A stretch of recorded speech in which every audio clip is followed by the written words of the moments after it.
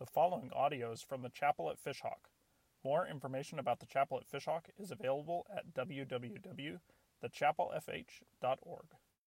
Today we're in the book of Jonah, and we're gonna be in the last verse of chapter 1 because Jonah got swallowed by the fish last week, and we've been trying to deconstruct this VeggieTales picture of Jonah that we all tend to focus on and zoom in on the fish, but this passage this morning is Jonah's prayer from the belly of the fish, Jonah's prayer from the pit. And if I'm being fully honest with you guys, I told one of the greeters today, I said, I'm having a problem because as I was preparing this message, I felt God showing me two different paths to go.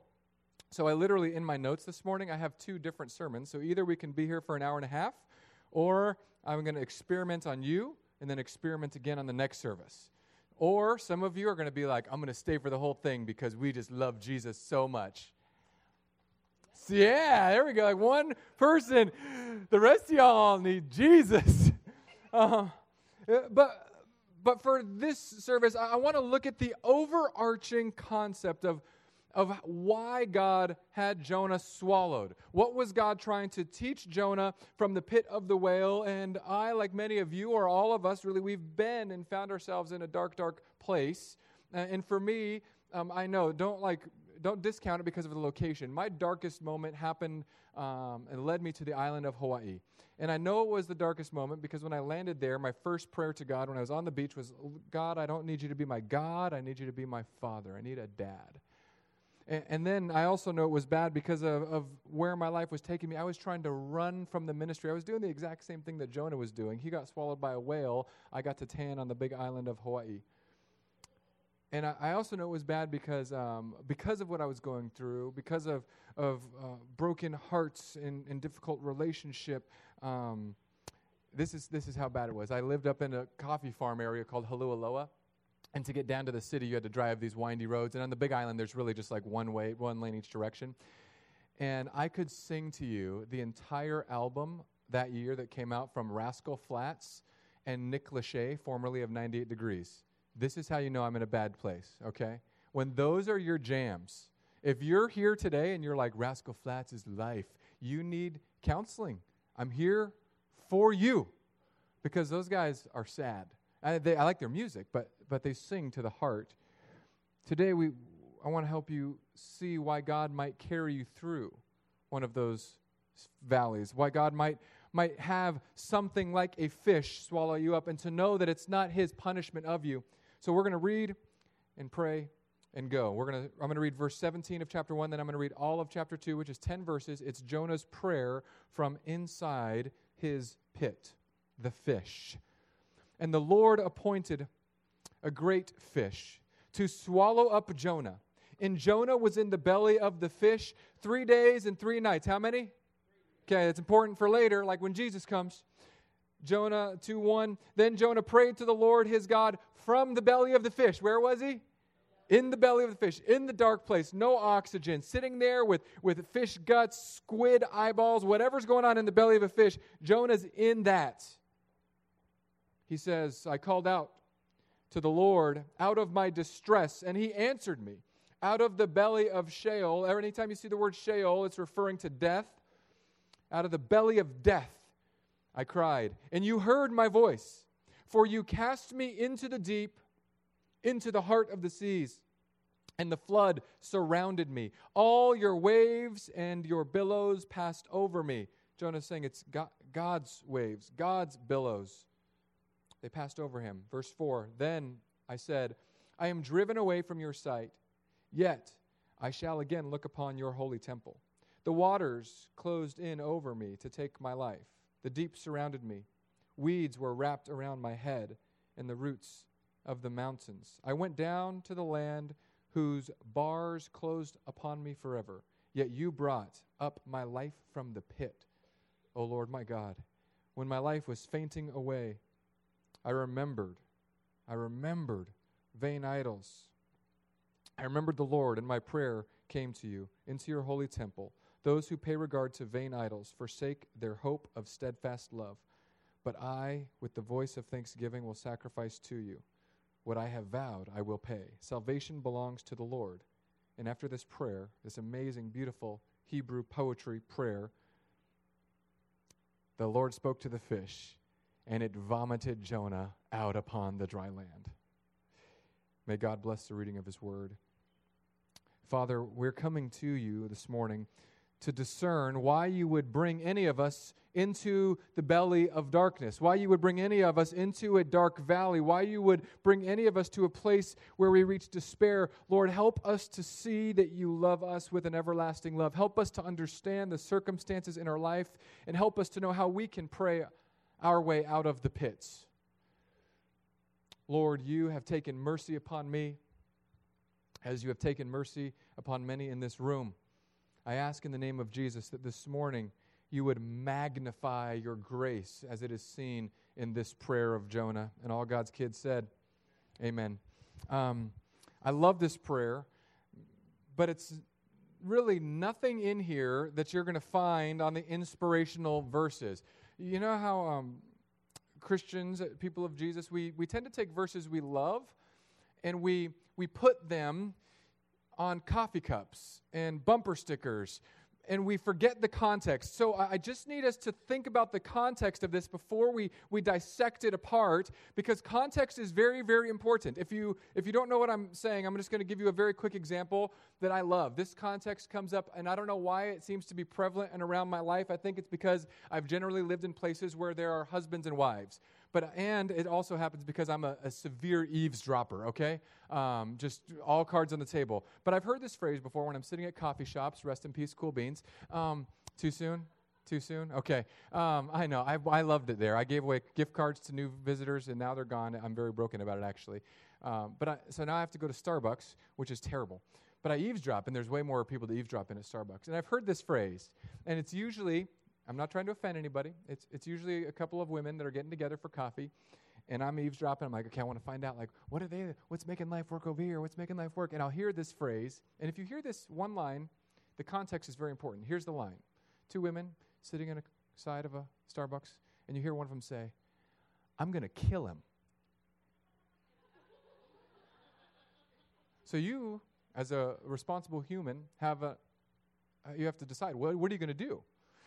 Because she could mean, I am going to first-degree murder, fill in the blank of a he. Could be a son, husband. Do I have a moral obligation now as a pastor to step in? Because that'd be an awkward conversation. So I heard you guys talking, and you said you're going to kill. Do I need to call 911? Or more likely, maybe someone got in an argument. Anyone ever said that about someone in their life? I'm going to kill them. But you weren't really going to kill them, we hope. Yeah? Okay. It could be about their son. Could be that they have a male dog.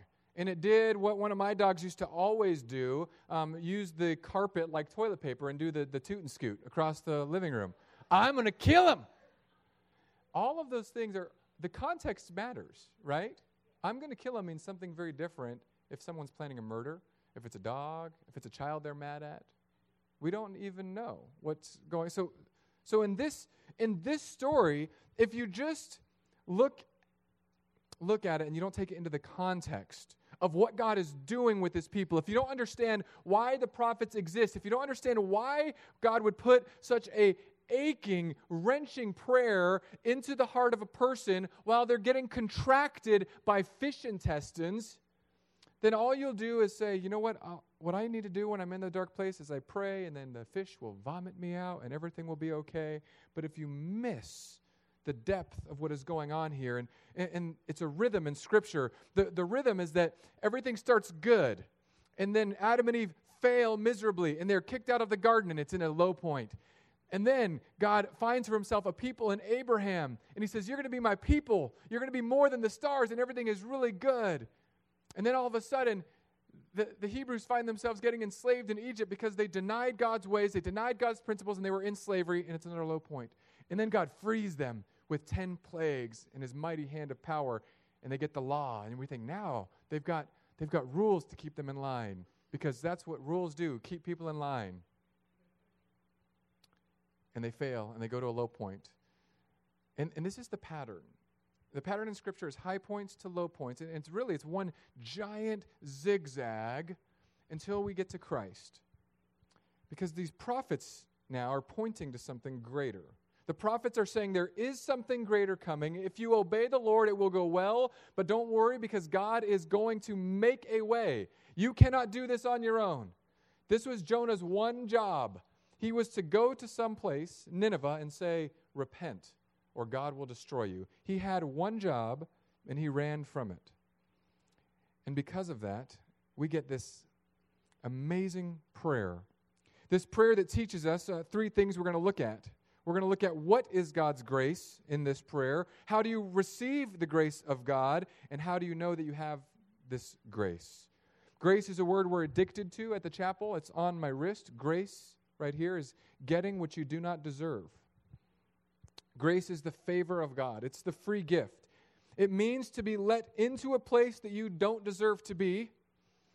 Grace is favor given to you, and God has no obligation to do so. He does so because he loves you and me. I love in verse 6. In verse 6, it talks about going down at the roots of the mountains, down into the land whose bars were closed upon me forever. Yet you brought up my life from the pit. This is what grace is, God bringing your life up from the pit. Grace is not you clawing your way out of the pit. Grace is not you designing a ladder to climb out of the pit. Grace is God saying, I see the place that you're in, and I'm going to bring you from it. In the pit that you might be in today, you may think is the hardest place in your life. You may be in the toughest spot of your marriage or a place of work or a broken relationship or finances in ruins. That is not the great pit that is plaguing you today. The great pit is maybe the same one that chases all of us. It's the fact that we rely on ourselves. The Bible calls this self-righteousness, but I'm getting ahead of myself. I want us today to understand God's grace that he had for Jonah, because if you get grace, if you understand grace, everything begins to change in your life. As a matter of fact, there's a verse in Colossians that talks about how the Spirit will bear fruit in you as you understand grace and truth. As you see grace, your life begins to change. As you understand how much God has done for you, your life will begin to be shaped in a new way. The hard part about grace is that we all want it for ourselves, but it's difficult to give to others. Grace is something that, if you truly have tasted it, it changes the way you view other people. And it changes what you understand about sin. Jonah's sin was what we would call extreme. He ran the opposite direction from God. And I don't know if you're like me at all, but it's easy for me to look at the sin of others and to say, man, that sin is bad. I can't believe they would do that.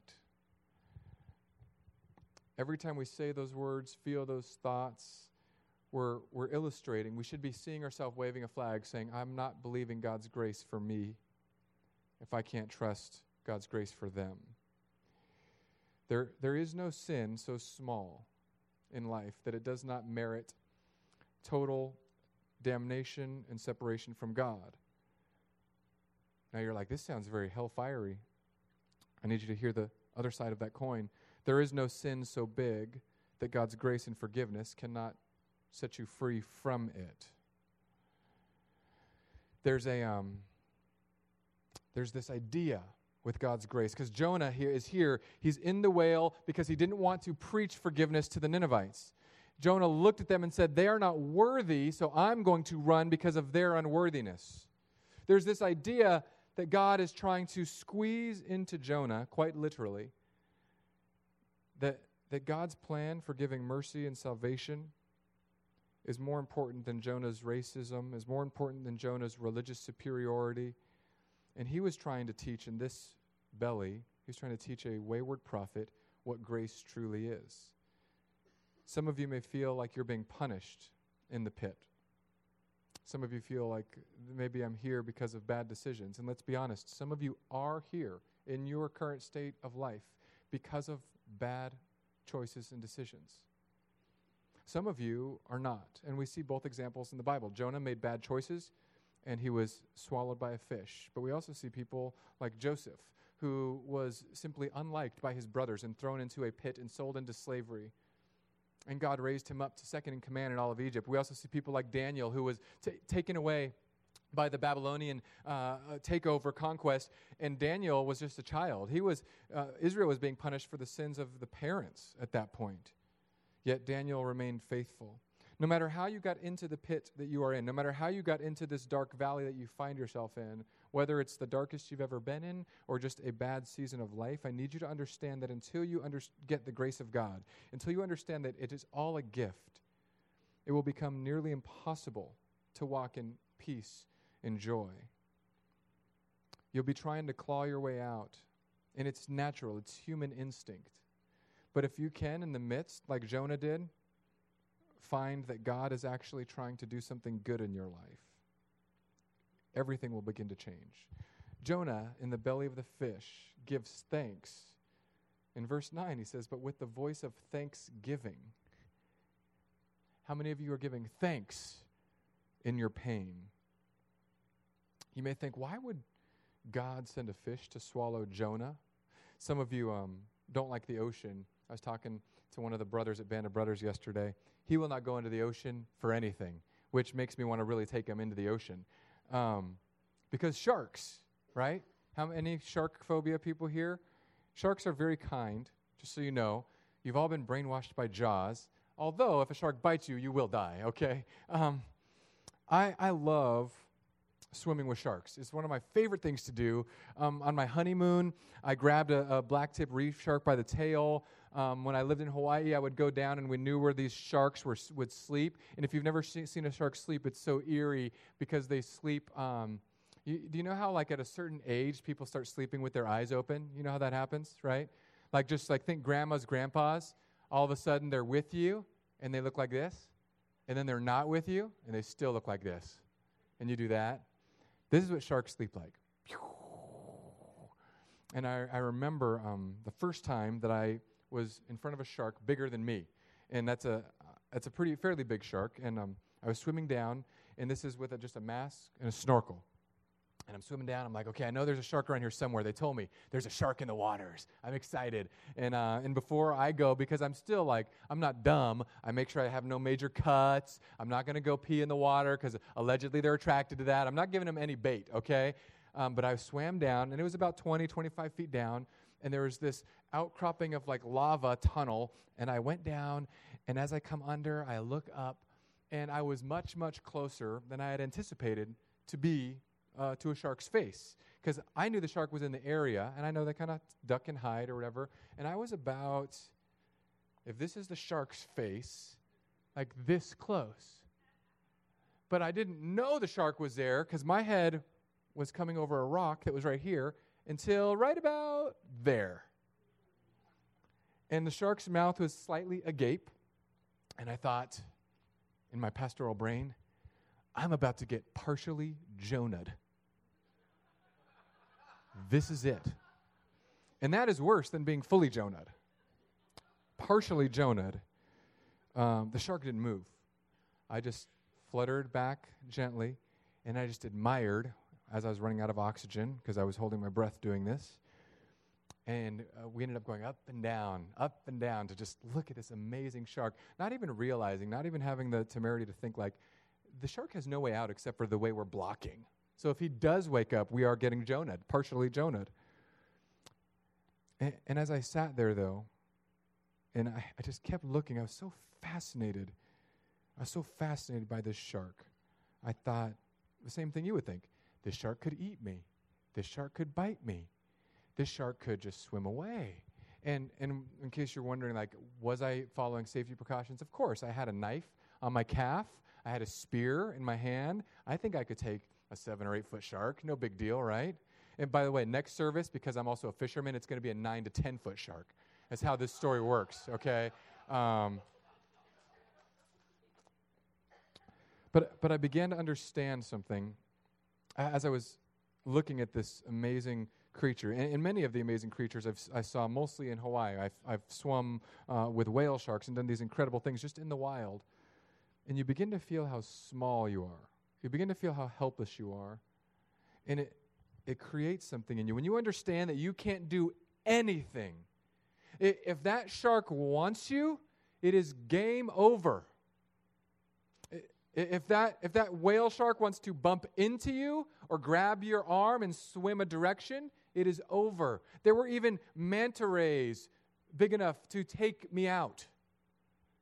And when you begin to feel that sense of lack of strength, that total inability, that total weakness, and you're totally dependent on something else to make you live through any situation, if you depend on God and God enters into your life, that is what we call grace. The fact that some of you are alive today is a gift of God. I'm saying this not because of statistics. I'm saying this because I know some of you, and some of you have made some crazy choices. Those of you who are of the hillbilly redneck variety, it's amazing that you have survived without blowing yourself up. The reason we don't have 4th of July parties at the chapel anymore is because my first year here, we had a team of people setting off fireworks just at a lake over in that neighborhood, Turn something. It's a nice neighborhood, expensive houses, and they were far away in a lake, but they were on the other side. And I saw one of those big commercial fireworks explode about 15 feet off the ground. Just right over a team of like 7 guys or whatever we had over there. And I yell over, "Is anyone dead?" And they say, "We're all good." And in my head, I'm thinking, just like an executive pastor, this is an insurance nightmare. How are these people still alive? When my mailbox was getting run over, people said, "You know what we're going to do, Pastor? We're going to keep your mailbox safe. We're going to put 2x4s with nails in front of your mailbox because someone keeps running it over, and we're going to sit in the tree above your mailbox with guns." And I'm like, I live in an HOA community. They'll never see us. And the person that told me that, I'm like, dude, you are 300 pounds. It's a 10-year-old oak tree. It's going to slingshot you out of there. But God's grace lets some of us live. Foolish young men who dive with sharks, people who blow things up.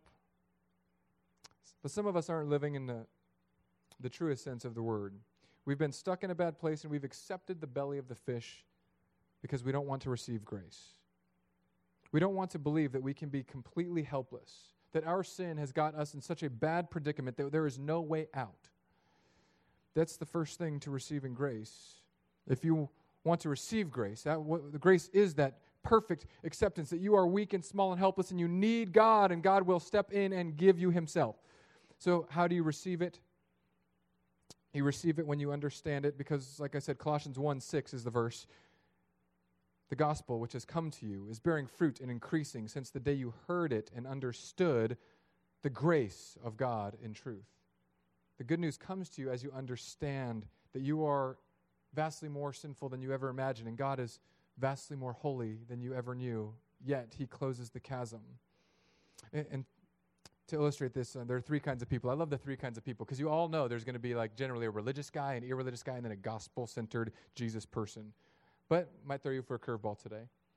So there's 3 kinds of people in this world when it comes to receiving God's grace. The first, people who have so low a view of their sin that they cannot grasp grace. They don't see that their sin is a big deal.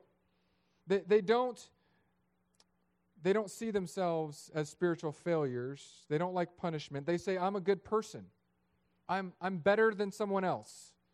That's the first type of person. In this type of person, if you make light of your sin, if your sin is only just a kind of bad thing, you will never see your need for God's grace. In order to understand that you need God's forgiveness, you have to see sin for what it is. It is an eternal offense towards an infinite being.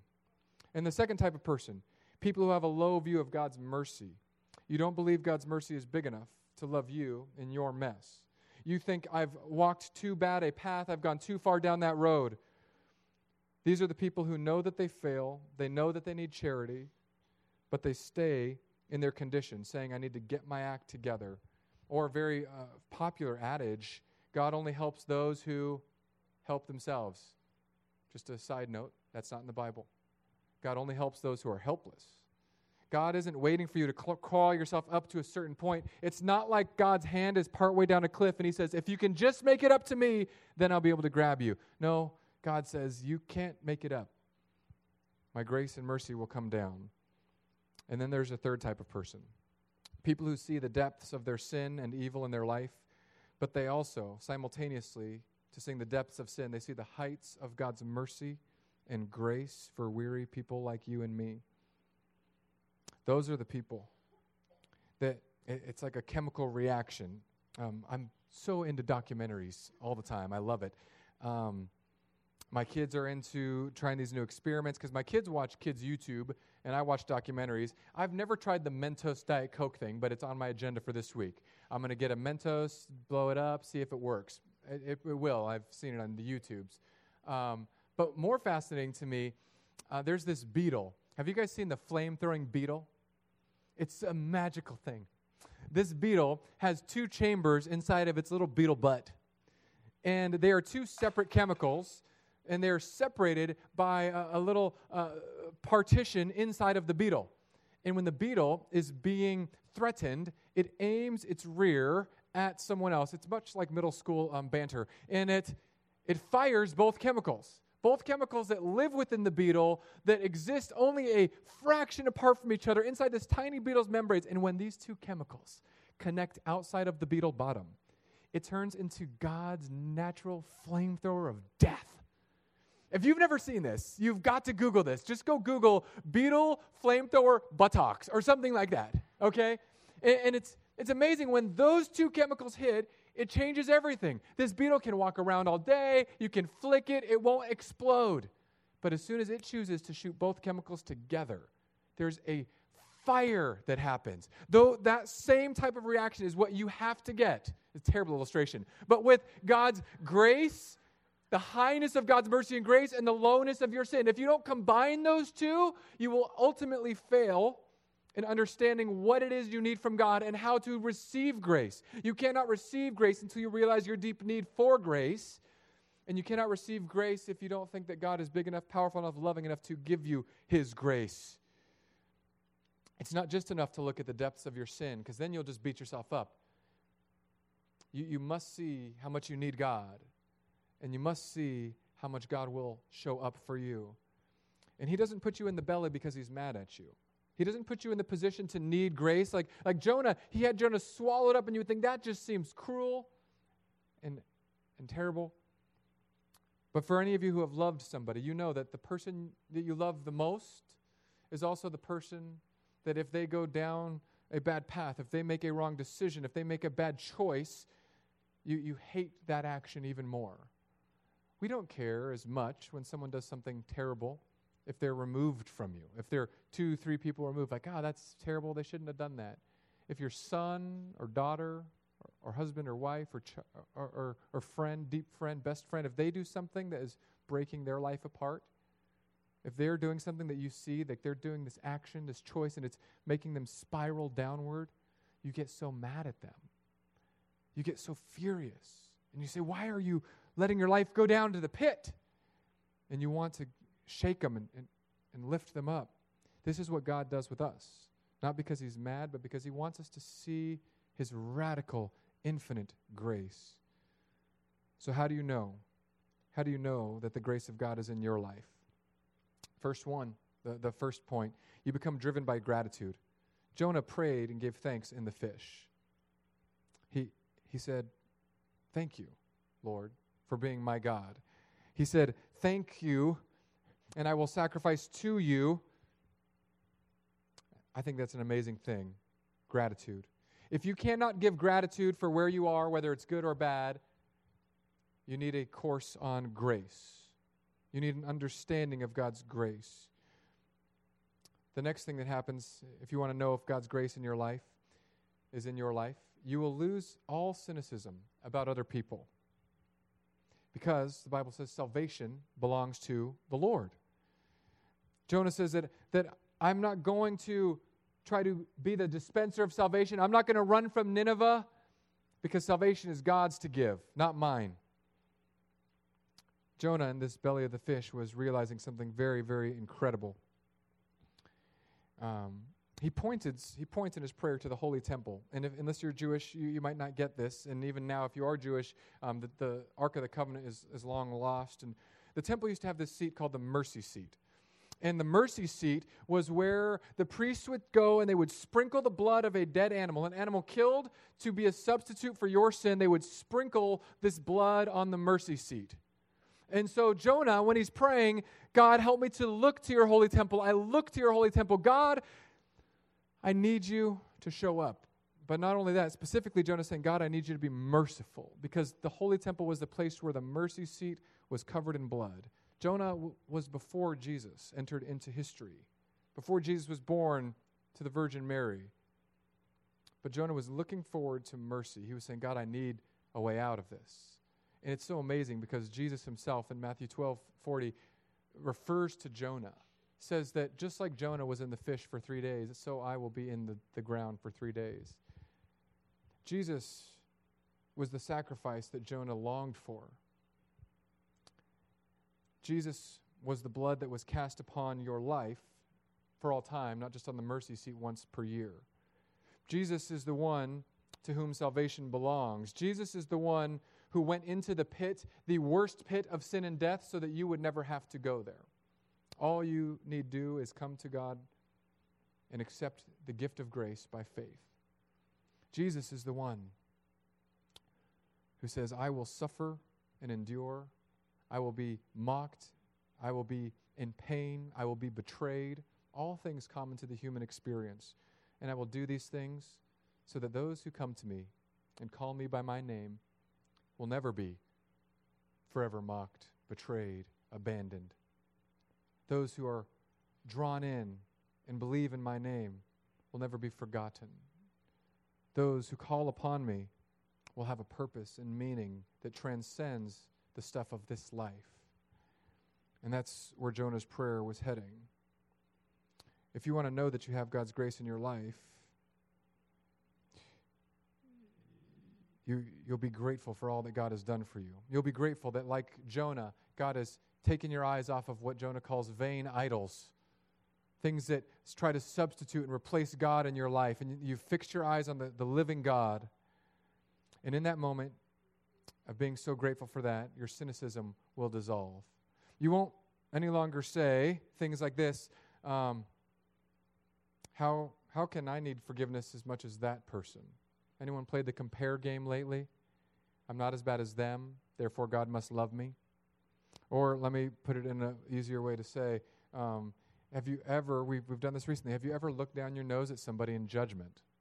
This is where a lack of understanding of God's grace comes from. If you don't get God's grace, you'll look down at someone and say, they are not worthy.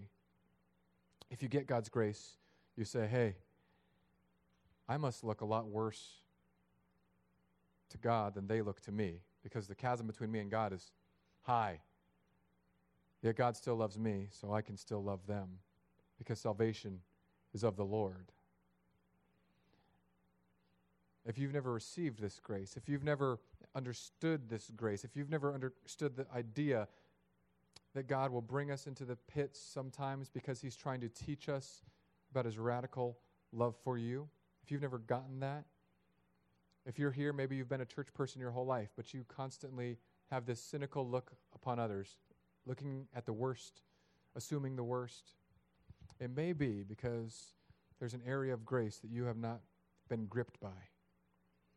Grace is like walking into a beautiful mansion, and salvation is that first moment where God unlocks and opens the door and welcomes you home.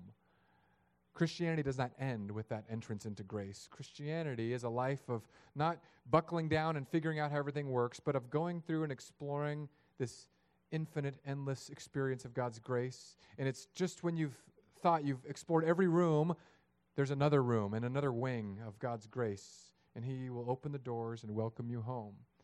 And as that happens, your gratitude will rise and rise and rise, and your cynicism and judgment toward others will lower and lower and lower, because how glorious it is that God would love someone like me.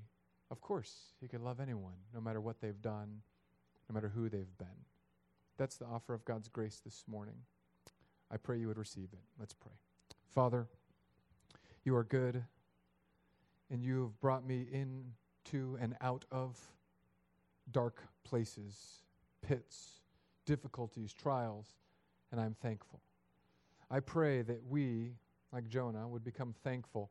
Despite what he does in the coming chapters, Lord, help us today in this moment to understand that grace is free, that we get it by embracing the good news of Jesus, that we are worse than we thought we were, yet your love overcomes if we place our faith in you.